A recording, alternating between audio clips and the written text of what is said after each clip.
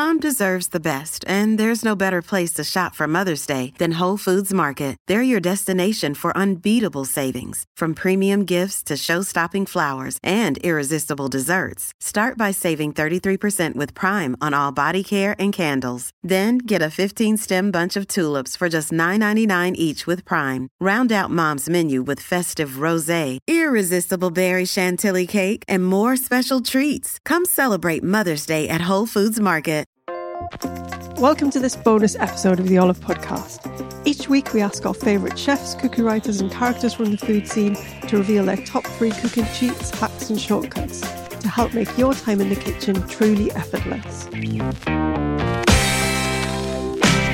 Okay, so I'm back with GURD Loyal and he's going to give us his top 3 tips, hacks, cheats and shortcuts. Yes. What have you got for us? Some big cheats. So my first ones are, I think, some really exciting and easy pantry flavour amplifier cheats. So if you're like me, you're sort of really, if you're going to make something that's going to be chocolate flavoured, for example, you want it to be really, really chocolatey. And the tip, this is actually a tip from the American chef Ina Garten, who I love her. She's an absolute total icon. What she does, and I've been doing it for years now, is whenever you're working with chocolate, is to add some instant coffee powder to the mix, whatever the recipe might be. So the bitterness of the instant coffee powder really enhances the flavour of that chocolate. Whether that's in kind of like truffles or in ice cream or whatever it might be, just add it. I've actually tried using freshly made espresso. It's just not the same. No, It has to be the instant coffee powder. Another one, and this is one that I might get frowned on for, but to enhance the taste of bananas, use a bit of banana milkshake powder. I mean, it's something I actually did in a Olive Magazine recipe recently. Yeah. I made, I did a gulab jamun banoffee pie. Banana milkshake powder is a really interesting ingredient. It's very nostalgic for lots of people. I actually learned recently that the reason that banana milkshake powder and all those banana sweets taste like that, which is very dissimilar to what we think bananas taste like now, is because they're based on a variety of bananas that no longer exists. Oh, so it did exist It at some did point. exist at some point, but no longer does. And then the other one is, if you're looking to enhance the taste of things like cherries and apricots, is to use a little bit of almond extract, which just really amplifies that almondy apricot flavour. Number 2 is around when you're sort of baking. And if you want to have moist cakes, but that still have all that sort of flavour of butter, is to use a mix of half butter with half the weight equivalent of oil. Wow. So oil-based cakes are nothing new, but they can often be quite sort of stodgy or quite heavy. Butter-based cakes are obviously always completely delicious, but can often be quite dry. If you use a mix of half butter and half oil, you actually get the best of both worlds. So you can still whip up the butter to get sort of air into there, which gives you that kind of lightness.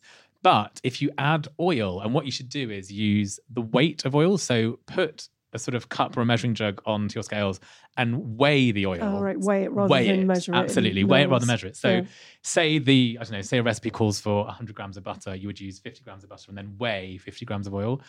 And it's a really exciting way to get the best of both. So really moist, but really still get that flavour of the butter through the cake as well. Great tip. What about number 3? Number 3, this is something I saw on Instagram, and it's for people, all the best things come from Instagram. If you're going to be having a party and you're going to be making some form of exciting ice cream and you want to just give everyone a really kind of grown-up or childish kind of ice cream cone for dessert, instead of having to sort of struggle in the moment with kind of defrosting the ice cream and scooping it out, do it all ahead. And the thing that is the trick to use is muffin tins. So the compartment inside a muffin tin is actually the exact perfect size for a scoop of ice cream. So if you do this up front, sort of scoop out some ice cream, put it into your sort of 12 compartments, put that in the freezer. Then just before you're about to have your party, take it out for a few minutes before. And then actually what you should do is get your cones and plonk them all on top. And actually what's really exciting... And then people can just pick them up. And actually it's a really quite exciting thing to take out to kind of a barbecue, whatever it is. Yeah. This muffin tray that's full of ice cream cones, because people will be completely perplexed by it. And the other really exciting tip with this is that if you pop a bit of a marshmallow into the base of the cone, it stops you having kind of drippy ice cream hands. So yeah, great one for the summer. I love those 3 brilliant tips. Thanks so much again. No problem. Thanks. Thank you for listening to the Olive Podcast. For recipes and more information, head to olivemagazine.com. And don't forget to subscribe at iTunes, Acast, Spotify, or wherever you get your podcasts.